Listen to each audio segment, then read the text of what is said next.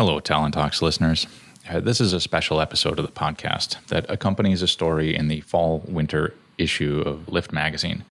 The story is about three of the many alumni who were involved in Operation Allies Refuge, which evacuated 120,000 Americans, Afghans, and other international allies out of Hamid Karzai International Airport in Kabul, Afghanistan, as that country was rapidly returning to Taliban control in August of 2021. What you'll hear in this episode is basically an edited version of the interviews that I had with Doug Mayo, Adam Cooper, and Matt Steele. These bits couldn't make it into the magazine due to the length, but it's pretty powerful stuff. I also conducted these interviews with a print story in mind, so it doesn't follow our usual podcast format. What you'll hear is an edited version of those interviews for the story called Providing Refuge, which you'll find on page 35 of the print magazine or on our website at lift.erau.edu.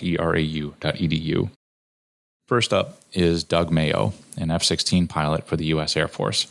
He commissioned out of Air Force ROTC Detachment 157 in 2011 with his bachelor's degree in aeronautics from Embry-Riddle. When did you know you were going to Kabul for this operation? Yeah, so I got confirmation on Thursday, August 12th at 10 a.m. Eastern Time. And on Thursday, August 12th at 1800, so 8 hours later, I was on the first leg of my trip into Kabul. Why did you choose to volunteer for this? This one's actually, it's fairly personal. In 2015, I went as a fighter pilot, and my job was to defend our folks on the ground, which involved, as you might imagine, taking lives. So that was my job in 2015. And so when I started working in the planning for this, and I recognized the magnitude of lives that we might be able to save, it almost felt like a yin to the yang, or an ability to balance the scales of justice for having to do what I had to do in 2015. It was my opportunity to save souls. That's why I volunteered, because I felt very passionately about being able to save people. And I believe that in 2015, I was saving people as well.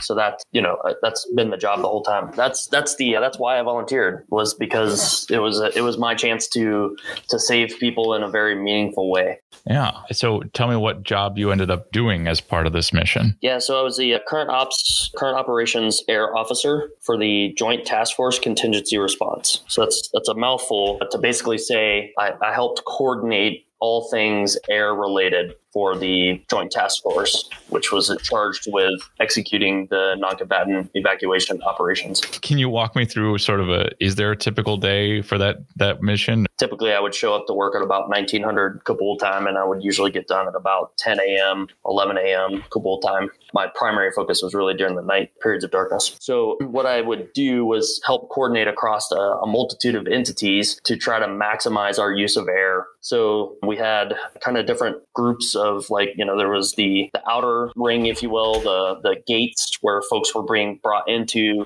the HKIA, the Hamid Karzai International Airport. So, understanding the flow rate of passengers or people as they came in through those gates and then got processed into our evacuation control center, understanding how many we had at any time and how many airplanes we had coming in, and then balancing that with other Department of State specific groups that they were trying to help make sure we got out, as well as balancing airflow for just stuff coming in and stuff going out, and people going out, really. And so making sure that we had the flow rate as best as we could to make sure that we were maximizing every single airplane that we had available. Okay. Did it feel like a stressful and dangerous situation where you were? Were you primarily inside the terminal? Were you out on the tarmac? Where were you, and how did it feel? Yeah. So my primary location was on the Joint Operations Center floor.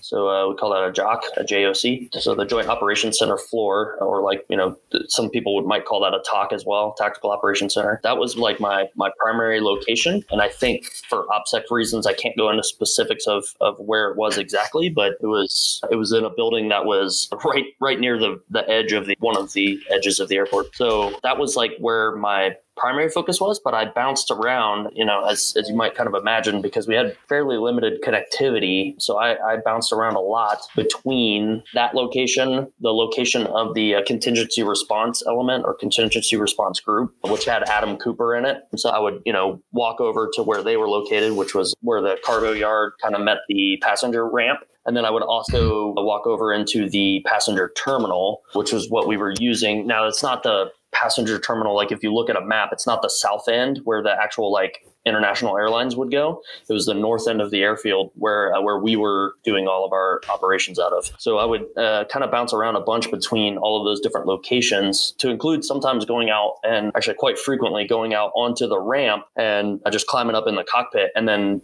doing that pilot thing, talking to the air crew about what was going on and kind of helping to move in the direction that we needed things to move. I'll give you for instance, there was a certain air carrier who had the ability to fly in there, and they were having some trouble with getting approvals for landing at another location. So I spent some time up in their cockpit just helping them work through getting the right approvals to land where they were planning on going. So sometimes like that. Sometimes I'll give you a specific example. We had one aeromedical evacuation bird that was going to Germany. And at the time, we were really, the whole time we were trying to maximize every single flight. Well, this particular flight was an aeromedical evacuation configured bird. And the air crew landed and said that they could take 100 and maybe 20, maybe 130, but at most 140. And at the time, we had already built up a manifest for 180. So I basically just went up into the cockpit and just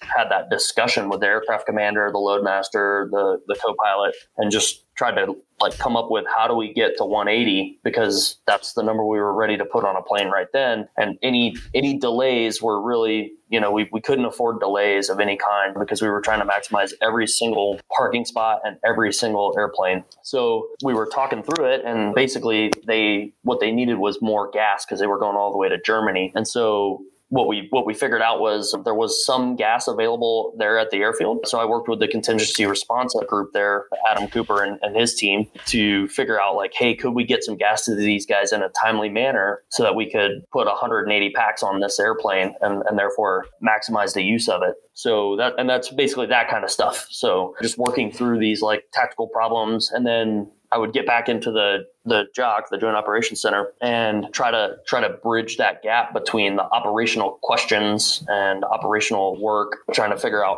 how many airplanes we needed to flow, which ramp we were going to load them on, all that stuff. So kind of that connective tissue between those. It's kind of a long answer, but does that kind of give you an idea? Yeah. I'm curious. So you said that was Germany, bird going to Germany. Yeah. What do you have a translator? Do you know a lot of languages? How do you communicate? Oh, those were U.S. Air Force. It was a U.S. Air Force C-7 with U.S. Air Force pilots. Okay. They were just bound for a Ramstein. So they had very specific gas requirement. It was a conversation of, can we get you air refueling? Because I had connective tissue to the KOC there in Al Udeid, and it was and the one back at Shaw. And so it was hey, is it can we do air refueling? Can we do ground refueling?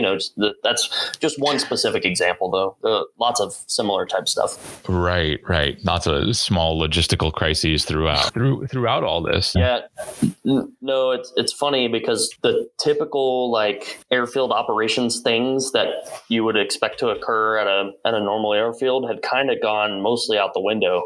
They were running the tower from it was 4 or 5 Marines sitting on the edge of the taxiway with a little portable handheld radio, and that was the tower. Now, eventually we bolstered that up to a nice little pop-up tent and a little bit bigger of a radio with bigger batteries.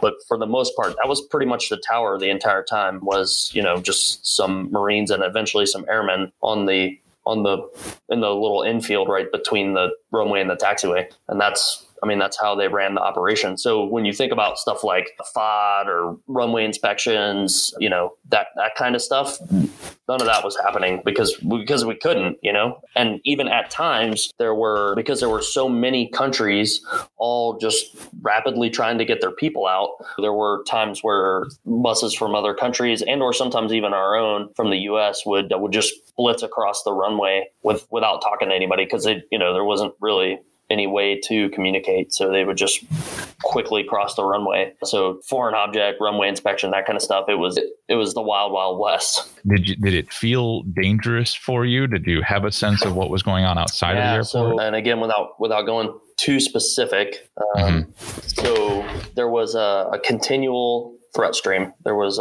pretty much constantly a known threat, and I say unknown threat, but like there were constant threats. There was one specific instance where we believed that there was going to be a massive explosive device, and that particular time was one of the most probably terrifying in my career thus far, including flying an F-16. More terrifying than that. And we were tracking one that was getting pretty close to our location, and there was effectively nothing you could really do at that point. So yeah, I would say there was that. Then there was the ground attack that occurred where we lost 13 service members and many, many more injured, including a significant number of Afghan nationals. So there were, constant threat streams before and after that something similar would happen. How do you keep calm during something like this? I think it's just part of, all the training that we've been through, all along the way, everything from ROTC there at Embry-Riddle through, years of training in combat. You just learn how to kind of focus on the mission at hand, do the part that you're supposed to do, and just, trust that everybody's going to do what we're supposed to do. And then you just focus on that. And that's, the same thing kind of happens even after. So, right after that ground attack happened, the goal was, continue focusing on your portion of the mission. And that's how as long as everybody does that, the folks who are closest to it focus on, resolving that. And then, the different layers kind of do their own bits and parts. Then, that's how you keep moving, is by focusing on your part of the mission. When did it sink in, the size or the importance of what you were doing? So the first night we arrived into just absolute chaos. And so the first 36, maybe 40-ish hours was just nonstop. It was like land and just go and continue to try to figure out what we're doing and help move things along, because things had gotten pretty out of hand with the flood of people that got onto the airfield. And it was, I landed shortly after they had cleared that runway. So just kind of walking into the chaos, it took a little while for it to settle in. But I think that what really did it for me was my first trip over to the PAX terminal, the passenger terminal. Being a father of two, when I walked in and I just saw the immense number of families and the human condition, just their desperation to get to somewhere safe, and just knowing that we were getting them to somewhere safe, that's what we were doing. That was our job, was to get them to safety. And just seeing these families with these young kids, similar in age to my own, that's when it really kind of, I think, sunk in, and the importance of the mission really truly hit was that first trip inside the passenger terminal, and the first time, seeing all these families. That's when it really sunk in. Yeah. That's really hard. The conditions on the ground and at the airport, it was pretty tough, just the sheer number and the desperation of these people trying to evacuate to safety, and that was, I don't think anybody's necessarily intentionally not saying it or showing it. I think just maybe it's not as obvious how dire the situation clearly was for them, because most of these people left with nothing but the clothes on their back. And that after the successful improvised explosive device, we had to enforce a policy, unfortunately, of absolutely no bags, because the potential for an explosive to go off in an airplane had gotten so high. We just had to say, like, I'm sorry, but no bags. The rate at which it would take to be able to thoroughly search and appropriately search every bag to make sure that there were no explosives, we got to the point where it was unfortunately just not feasible or viable. So these people, had no choice but to leave with nothing but the clothes on their back. When you woke up on your final day, how did you think that was going to go? Yeah. It was very, I think bittersweet is the right term. Just to be able to leave the danger myself was great. but knowing that there were still a lot of people that were wanting to be able to leave that we just could not help at that point, that was pretty tough. And I wasn't on the last bird out, and so I think every military member has it in their servant heart to be the last one out. And so it's tough to accept not being on the last bird. There were two other guys who had to stay for a later bird. And so just kind of knowing that I was on my way to safety was great, but just leaving friends who had to wait for their flight, that was tough. And then the other thing was I thought that we were going to be on one bird, and we ended up on a different one. We ended up getting to mix in with a group of evacuees. And so that was actually really great because we got to kind of be there in their presence you could watch their emotions shift, that weight that was on their shoulders as they stepped onto the plane, and there was one specific guy who had I assume his wife next to him, his daughter on his lap, and his son was sitting near. And just seeing the way he was kind of holding his daughter, it was great to get a chance to be in their presence and see the multitude of emotions on his face as he left behind probably, everything he's ever known, but he did it with his family, and now his family is safe and has moved on, so that it did not go the way that I thought it was going to go, but it went in such an amazing way that, man, the whole trip was worth it because of that. How did this mission, make you feel about your work in the Air Force and about being an American and what we do abroad? I mean, just the multitude, of 120 plus thousand people who look to America as their safe place. That I think says everything. I'll give you a little insight. So I had, on my way into Kabul, I had stopped in at Al Udeid Air Base in Qatar. And while I was there was a box with some gallon-sized bags that had American flags in them, little American flags. And I picked up a bag that had 50 American flags in it.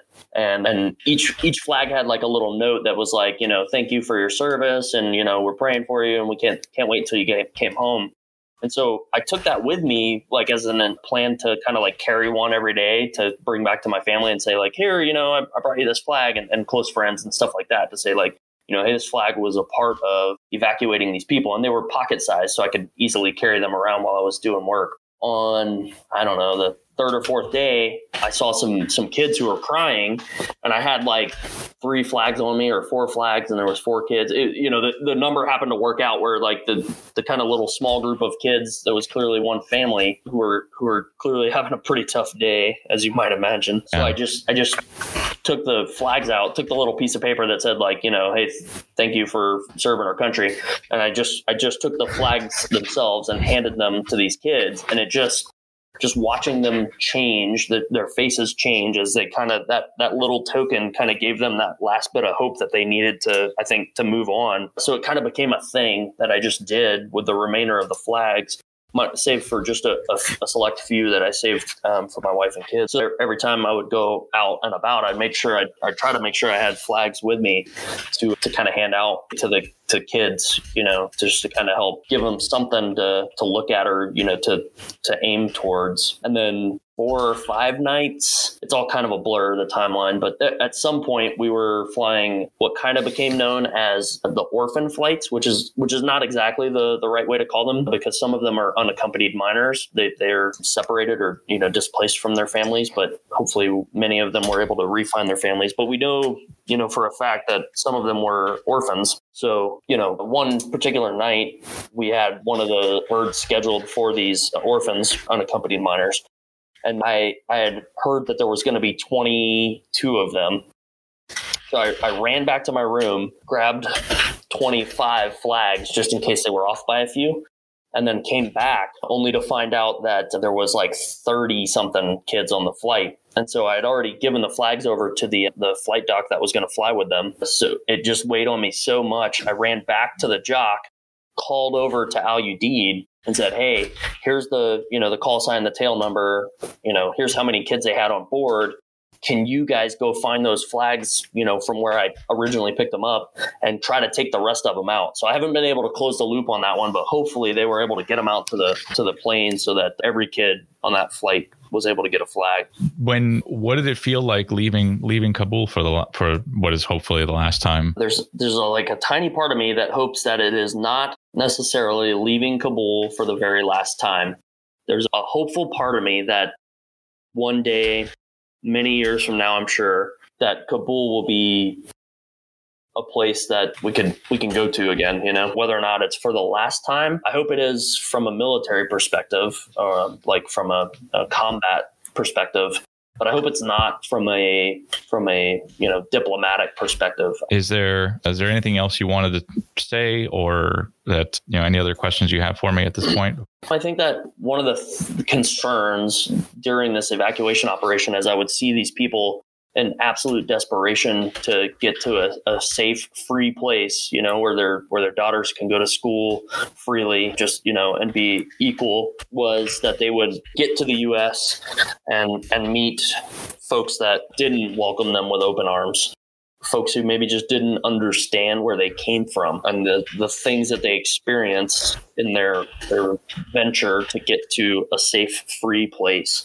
That's what I hope we can continue to communicate, is how important it is as Americans to welcome these people and provide that safe place for them to go, and that the freedom that they're striving to get to, that they risked. Many of these folks who, made it, are on their way now or have already made it into the U.S., they took some very, very serious risks. Both them as individuals, and their families were at constant risk. So while military members would rotate in and out for, a year or 6 months or, sometimes a little longer than a year at a time, these people would help us. And then the rest of their lives up until now, they were in a threat. They were, them and their families were in danger because of the help that they provided us. So, when it comes to earning a spot in America, many of them have done so much for our country and for our service members that I would argue that they have earned their place in the United States. Next up is Matt Steele, a C-17 pilot for the U.S. Air Force. He commissioned out of Air Force ROTC Detachment 157 in 2009 with his bachelor's degree in meteorology from Embry-Riddle. He also earned a master's in aeronautical science from Embry-Riddle in 2018. So I'm a instructor and evaluator pilot at Dover Air Force Base for the C-17. So primarily right now responsible for all of the standards and evaluation pilots that we have. We have about 10 right now in the C-17 here at Dover. So we do all the check rides. Primarily, I'm an instructor first. So whether it's just local flight upgrades or just development of our pilots, all the way from right out of graduating their initial qualification in the C-17 all the way through advanced tactics instruction. I'm a C-17's weapons officer graduate. So I have a heavy background in tactics that we use for local training flights. And then part of our check rides also have a tactics portion. And I also have an air battle manager background prior to becoming a pilot. So talking with the command and control portion, I can teach a lot of that, which is unique to our community. We don't have a lot of people that tend to cross train. So bringing that experience has helped. And that was actually one of the reasons I actually went to weapons school, was because it gave me the opportunity to teach that a little bit more formally and get some of it in our publications to propagate that throughout the community. I've been flying 7 years in the C-17. As far as served in Afghanistan, I've been deployed multiple times to the Middle East region, and then we conducted operations in and out of Afghanistan. So I think all of us were watching the news. We kind of knew what was going on. There wasn't a shortage of volunteers for sure. I think everybody wanted to be a part of it. I just happened to be, based on the current schedule that we had, they didn't have a ton of people available to sit in one of the alert statuses that we were currently needing people to sit. So I was thrown into an alert status that weekend on the 14th. I think I alerted the 15th in the morning to deploy. And we didn't know really what we were going to do. It was more of a, hey, you're probably going out to support this. That's all we got. You pretty much every day that you woke up, you didn't know what to expect. So you could expect anywhere from a 25 to 35 hour day. you would land, once you finally were done for the day, you had your minimum time crew rest, 12 hours crew rest, and then you were right back into another day. So it was pretty much like that for the 2 weeks. And that was all the crews. Now, there were some crews that were flying or not flying. It was just kind of luck of the draw. You go out to a jet, it could break, so you may not fly. But for the most part, you'd expect that, yeah, you're going to fly. You're going to have about a 30-hour day. And that's from like the time they call you till the time, hopefully, you're back in your room is about 30 hours. But some crews experience worse, some better. Did you have a dedicated thing that you would transport? Like, were you always flying evacuees or always flying cargo, or was it whatever needed to be moved at that particular time? Yeah, it was pretty much whatever the teams on the ground. Like Adam was one of the guys on the ground. I actually know Adam Cooper. Yeah. Whatever the ground really gave us is what we went. So there wasn't any crews dedicated either for personnel or for equipment. When you got to the jet, you hopefully had a little bit, some indication of what you might be taking, and that could help kind of prepare you for what to expect. But we pretty much always expected to take passengers out. And if we got equipment, we got equipment. But it just really depended. We really had no idea how many people were going to have to get out. The reporting was wildly different. And I think we all saw that in the news as well. We weren't really sure how many people were going to have to get out. So we didn't know if this was going to be, we're going in once, twice, or if it was going to be a long time. So it was a lot of unknowns, especially early on when we were going in. I would say, just like any other mission, when you're flying downrange, you have to be on your A game because there's people that don't want us there. So there's always, a threat to the aircraft once you're flying in. And then on the ground, just the situation that we saw in the news developing, we were a little bit more aware of the sensitivity of needing to be, efficient with how long we're on the ground in case that situation changed. But we also knew that our security teams that were on the airfield did a really good job of keeping it safe and for us. So I think the human side of it was when you were loading passengers and you saw like how thankful a lot of the refugees were. I mean, people were in tears, bawling their eyes out that they had finally gotten on an airplane. And, somebody described it as a vessel of hope. That's really what it was. It was providing hope to those people that, had been scared for, who knows how long they were at the airport or just lived in Afghanistan and always had to live under, their way of life. So that was very emotional at the very beginning, having to kind of deal with that. And then you have to kind of push that aside and then continue on with what we're there to do while also keeping it safe. Cause we want to make sure our number one priority is keeping the crew safe where we can't help anybody. And then trying to keep our passengers safe and our ground teams as well. We talked about it as a crew when we were going in about what we were going to be doing. And yes, you're saving the people that you get on the jet. Every life matters. But one thing I wanted my crew especially to understand is not only are you saving those people, but you're saving their children and their children's children. And we start thinking about the impact then. It starts getting a lot bigger than just the immediate number that you see on the back of your jet. How do you keep calm in an operation like this? I think that comes back to just the training that we prepare for every day on all of our locals that, we fly local flights, local training flights, 3 to 5 hours. And we try and fly those once a week, every other week. And we have, certain things that we have to prepare for and be proficient at in the aircraft.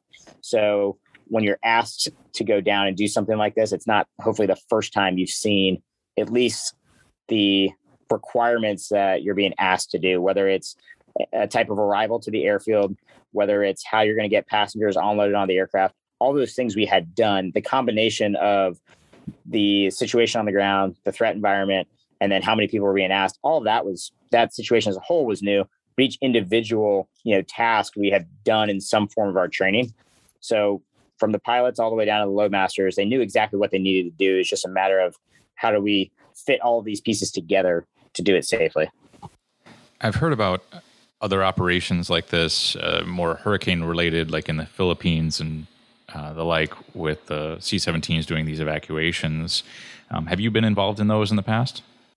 So I had not. I had the fortunate privilege of actually being stationed in Hawaii for 5 years. I actually got to Hawaii shortly after the Philippines evacuation. And that actually was the first time, in a long time where we really saw what the C-17 could do as far as a humanitarian aid, disaster relief, and then floor loading passengers to get them out. And we saw right there that kind of set a foundation.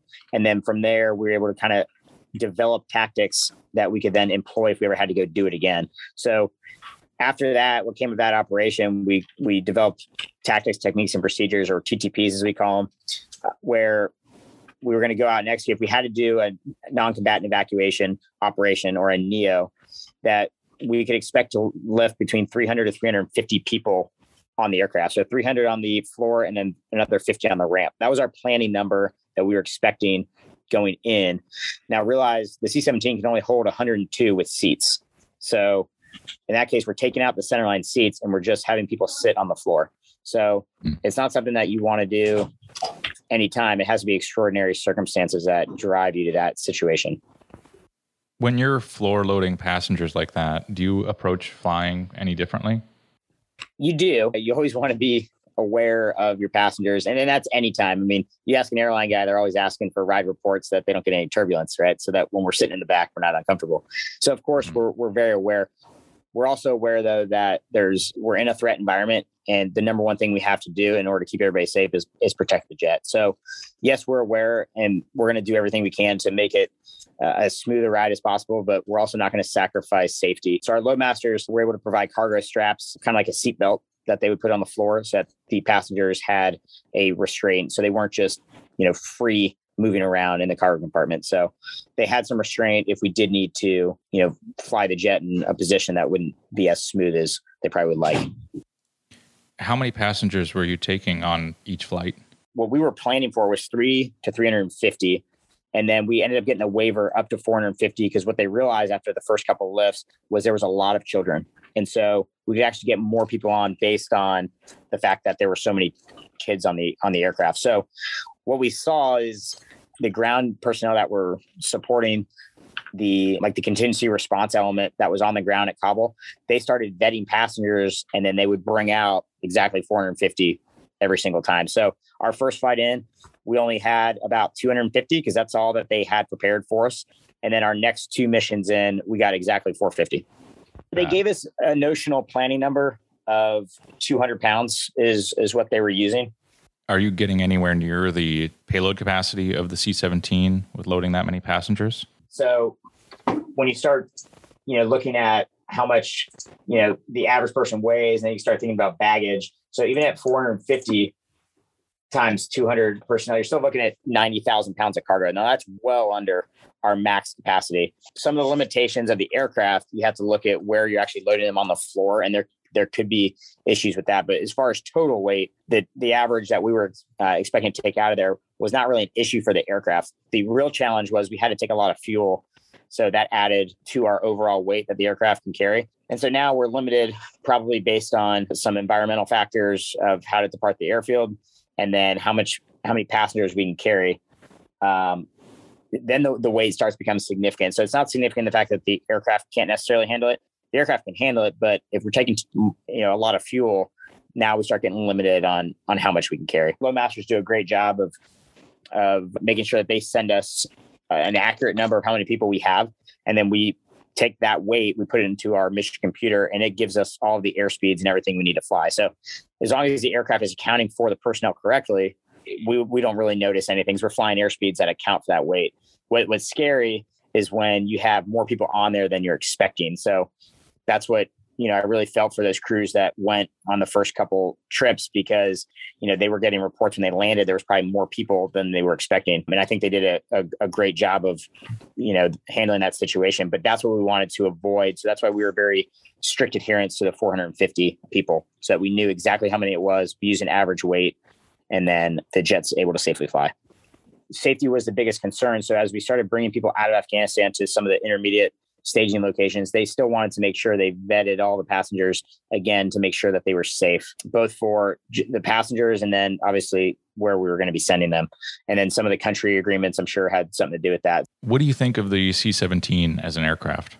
Well, I think, growing up flying this jet, I think myself and most of the air crews knew what it was capable of. I don't think a lot of people widely knew what it was capable of as far as its ability to carry a lot of people, a lot of cargo, and it can get into very difficult airfields, whether it's a short runway, long runway. High altitude is a challenge for a lot of airplanes. Our jet is very unique in the fact that it can land almost anywhere. It can land on dirt It can, it doesn't have to be a paved runway.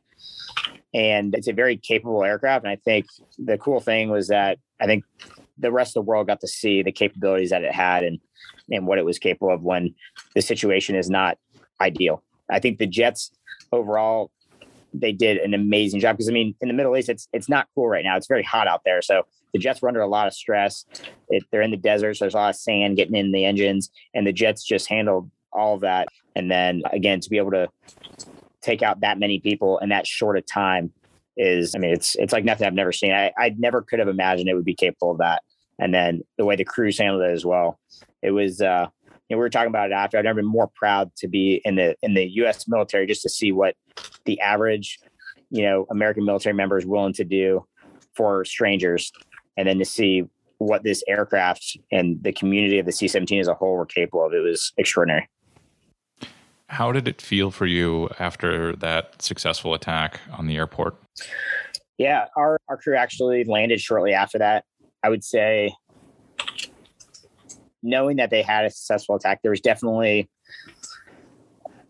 it's hard to put into words. Like, we knew the situation was real. The threat was real. I think it just hit a little bit closer to home, knowing that just shortly before that, we had lost American service members. So I think everybody was a little bit more focused and, I think aware of their surroundings, maybe more than they would have been at the beginning when everything was so new and overwhelming.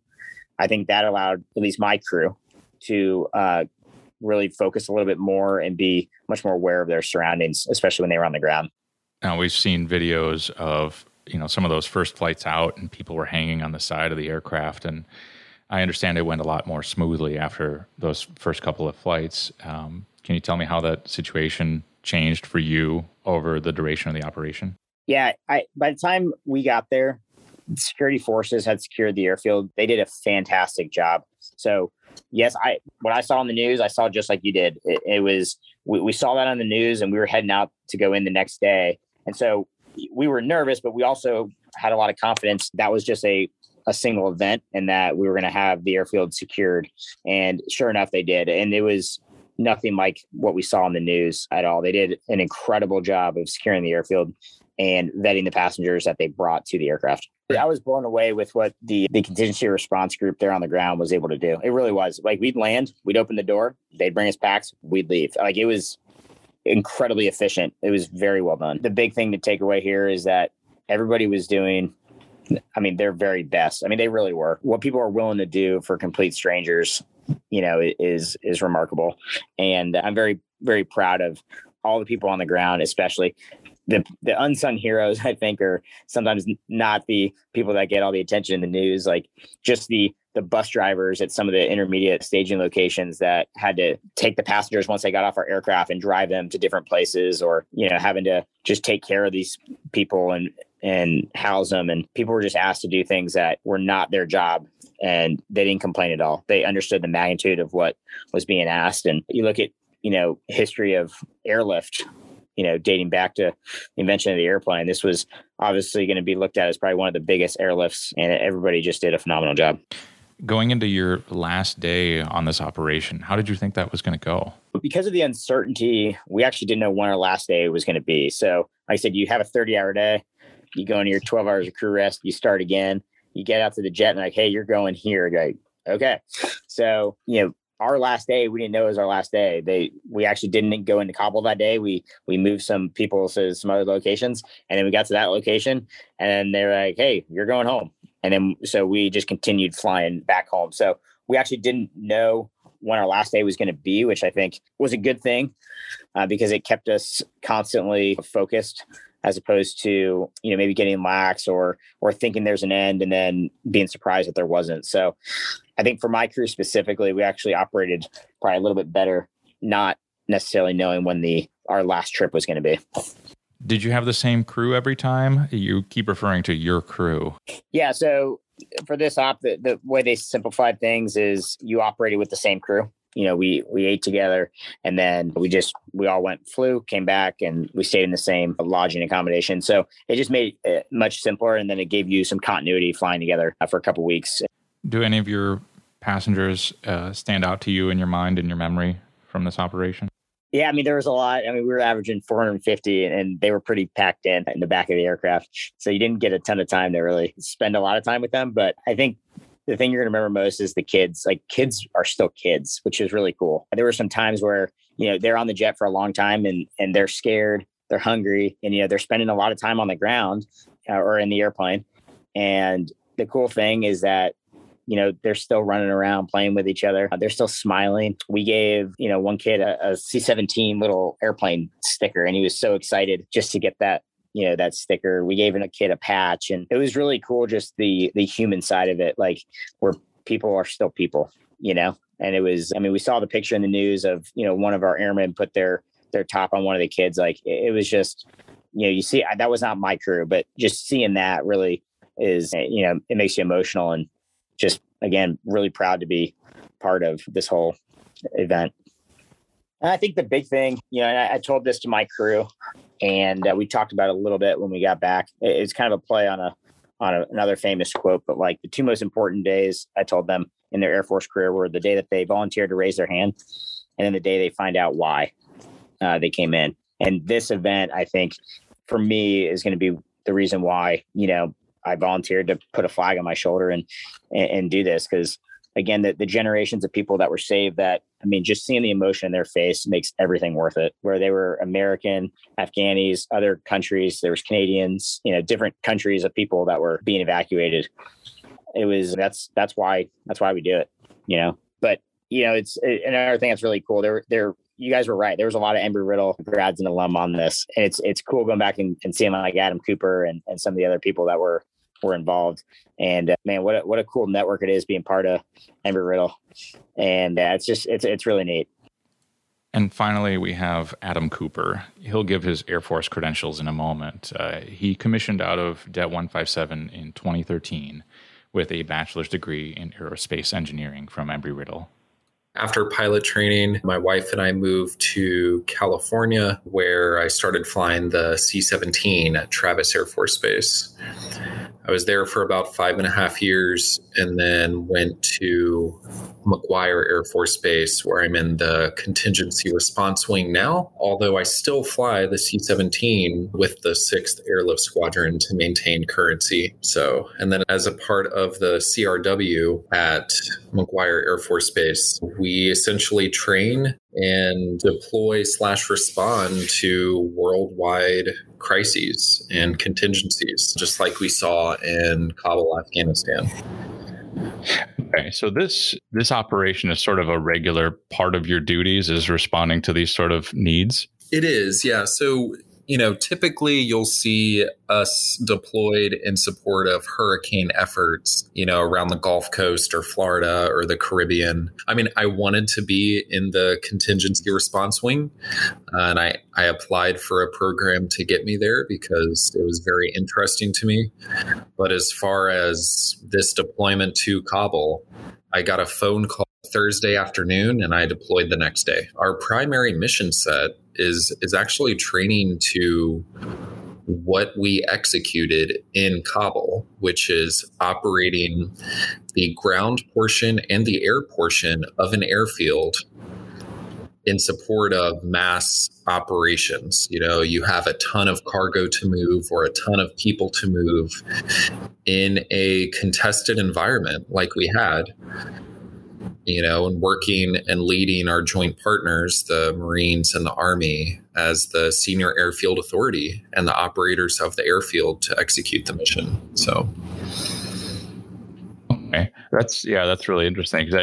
So Doug Mayo said he volunteered for the operation. It sounds like you were assigned to it. That's correct. Yeah, as a pilot in the C-17, I've deployed twice before, once to Qatar and once to Kuwait.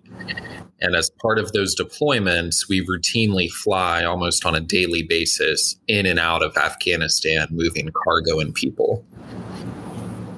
I had flown into Kabul before, when flying the C-17 was my primary duty. So then this deployment, it was kind of weird being the guy on the ground the entire time, supporting all these C-17s that I'm used to flying.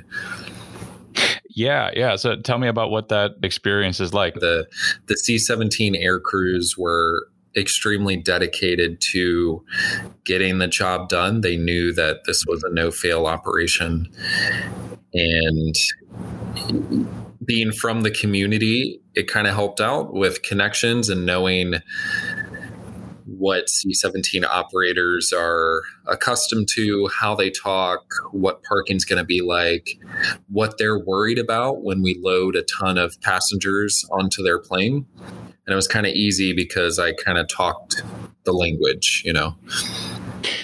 Yeah. Well, so what are some of the things that they talk about or are worried about when it comes to, moving, 600, 700, 800 people, which is, from what I understand, much higher than the typical, passenger carry for one of those. Yes, that is quite a bit higher. So the standard loadout that I would try to ensure were loaded on the C-17s with approval from General Van Ovos, the commanding general of Air Mobility Command, was 450.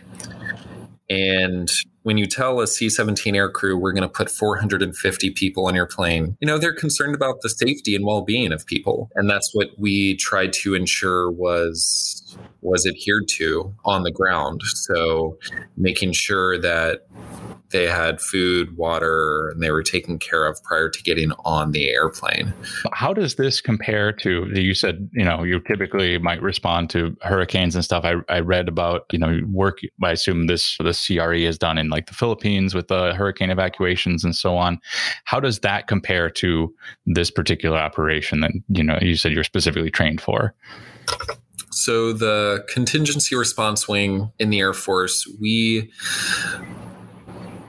operate on a mentality of multi-capable airmen. It's basically ensuring that our members are prepared for anything. That's exactly what we're used for, is, doing the same foundation of operations, knowing your people, knowing how to communicate, having a good communication plan and contingencies, knowing who to reach out to when you need something else. That way, when we're put in these variety of operations that we are used for, we can still excel and meet the requirements of the mission. We'll do exercise where we will practice donning and doffing our chemical defense gear, very quickly in the event that there may be a chemical attack. We will practice onloading and offloading non-standard cargo on aircraft while they keep their engines running at night while we're wearing night vision goggles. We will ensure that everyone is not only comfortable with firing and handling a weapon, but they're also good at it and safe with it, so that in the event we're used to operate an airfield in a contested environment like we saw in Afghanistan, we're prepared to do so. Yeah. You mentioned that this was a no-fail mission. What does that mean?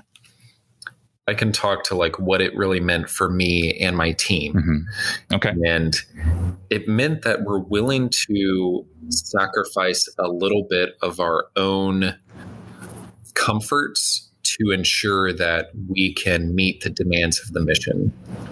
So sleep, food on a regular schedule. We had food available to us. We had plenty of water available to us.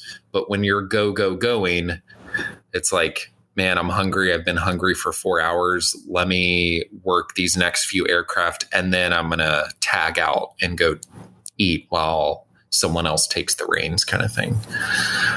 Or 16, 18, 20-hour days, because the mission is so demanding. There are so many people counting on our success that I'm willing to have a few more coffees than usual to get the job done. Can you talk me through a typical day in your operations during the Operation Allies Refuge?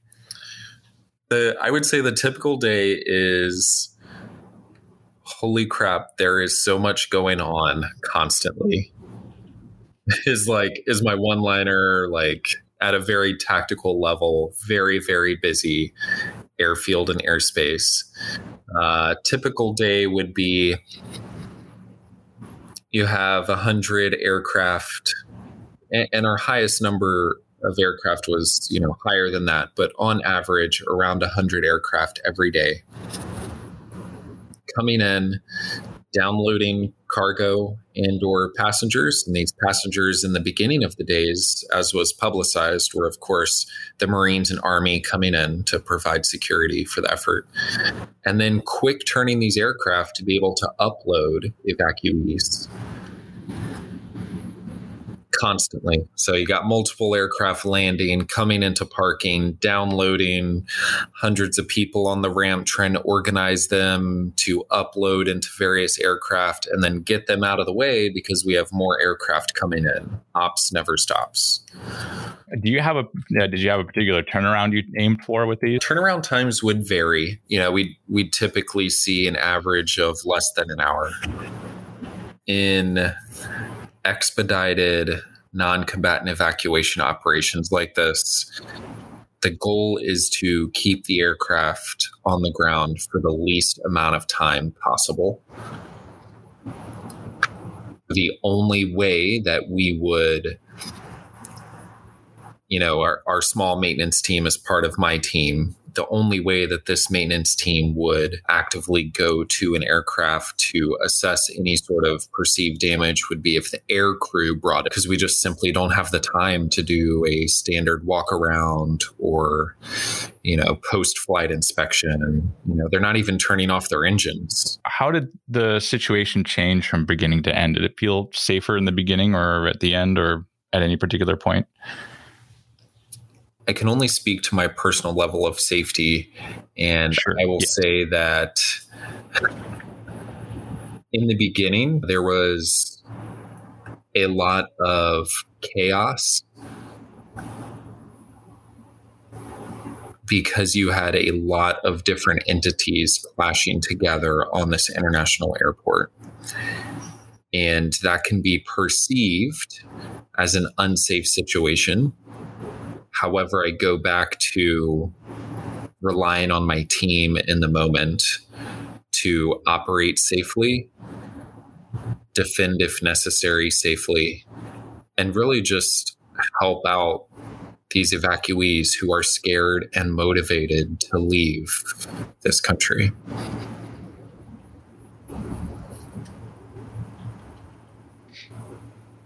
Yeah. In your role, were you able to see a number of the evacuees? Did you get a sense of, the types of people they were? Did you have a connection with any of them? A sense of the importance of what you're doing for them? I think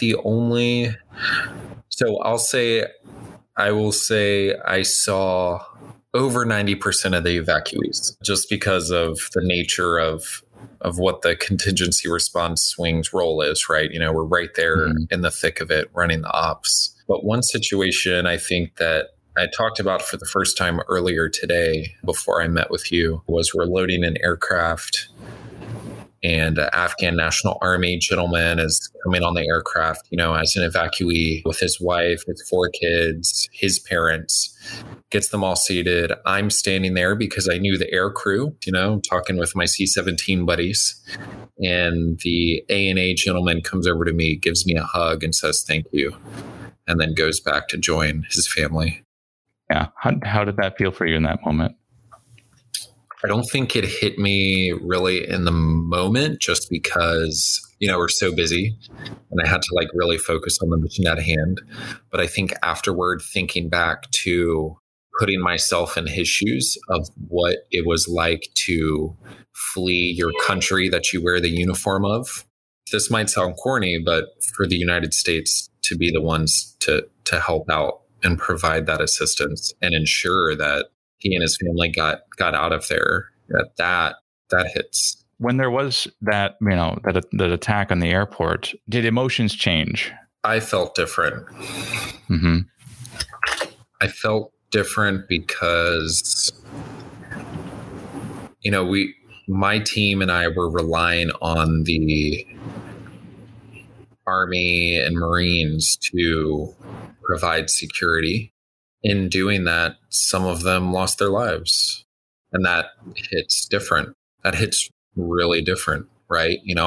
I'm now at home. I'm actually in my apartment in Philadelphia right now, speaking to you with my wife and my 2 dogs next to me. And there are members who are unable to do, and that hit me immediately as soon as we had heard that some members were killed in action. When you began your last day there, how did you think it was going to go? The last day, I thought it was going to be more chaotic than it was. We had planned exactly who in my team was going to go on which plane, what time it was going to happen, what time we were going to grab our bags, what time we were going to start shutting down our operations. And we executed according to the plan that we built. And honestly, it went way smoother than I expected. My team and I, we left in the middle of the night, bags on our back, got on the C-17, closed the ramp, unloaded our weapons, and off we went. I've read that it's sort of the largest non-combatant evacuation in U.S. military history. Yes. How did that make you feel about your, did it make you feel good about your work in the Air Force or about being an American? Is this what you signed up for? I'll give you an unfiltered answer here. This is not what I signed up for. It's not.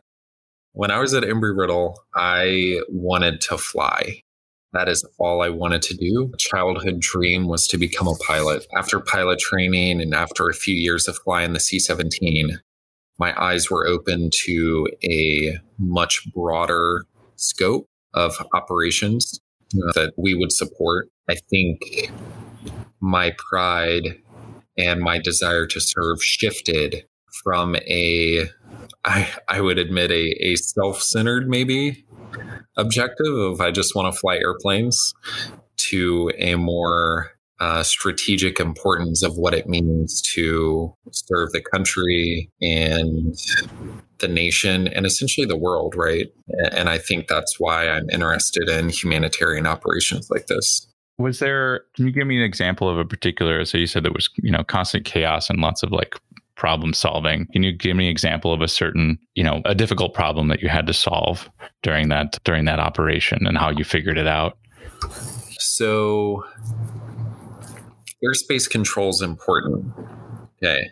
And part of what my team is able to do is we have air traffic controllers. They can control something as small as Class Delta, but with augmentation, they can control RAPCON or even higher, such as Center. There was a point where the airspace control of Afghanistan, all of Afghan airspace, lost a little bit of connection, and they were unable to positively control these hundreds of aircraft in and out of the country. And it was my team, give a shout out to them, my comm team specifically, who worked with different agencies on base, as well as these airspace controllers that weren't even in the same country, to go get a satellite that was at HKIA back on the net to provide air traffic control. And, that was done in conjunction with the communication folks who know how the satellites work and interface with, radar control and such. I unfortunately can't speak to those specifics, but they got it done, and they got it done quick. And in order to do so, it was at night, of course, right? We had to drive to another side of the airfield to a different ramp that had different entities there operating with a lot of stringent security. That was the commercial side of the airport also, which the Taliban had already seized control over. And they went over there to fix this. It was a stressful time. Yeah, I bet. So you said something as small as Class Delta. What is Class? Delta is usually 4 nautical miles and 2,500 feet. So 4 nautical miles laterally around an airfield and 2,500 feet of airspace above. All of my Embry-Riddle nerds will definitely know the Class Delta. Yeah, I'm a little bit. I'm an aircraft nerd to a degree, but I don't know the full nitty gritty. You know what I mean? Yeah. And so you said as high as Ratcon and Center. Can you clarify that for me? Yeah, so Rapcon, that's usually like your radar and approach control. So they're kind of like the next level of airspace control beyond your tower controllers. So that class Delta is usually your tower. And then beyond that is your radar controllers, which is your Rapcon. And then beyond that, you usually have your center controllers. So Kabul Center, which is a very, very large amount of airspace. Okay. So we have multiple aircraft control centers for like metro areas around the U.S., right? Exactly. Yeah. Okay. I think Daytona Beach falls under Jacksonville Center, so, you go, if you take off at a KDAB, you'll talk to Daytona Tower, they'll switch you to departure, they'll switch you to Jack Center. Gotcha. What was it like leaving Kabul for the last time? What did I hope is the last time?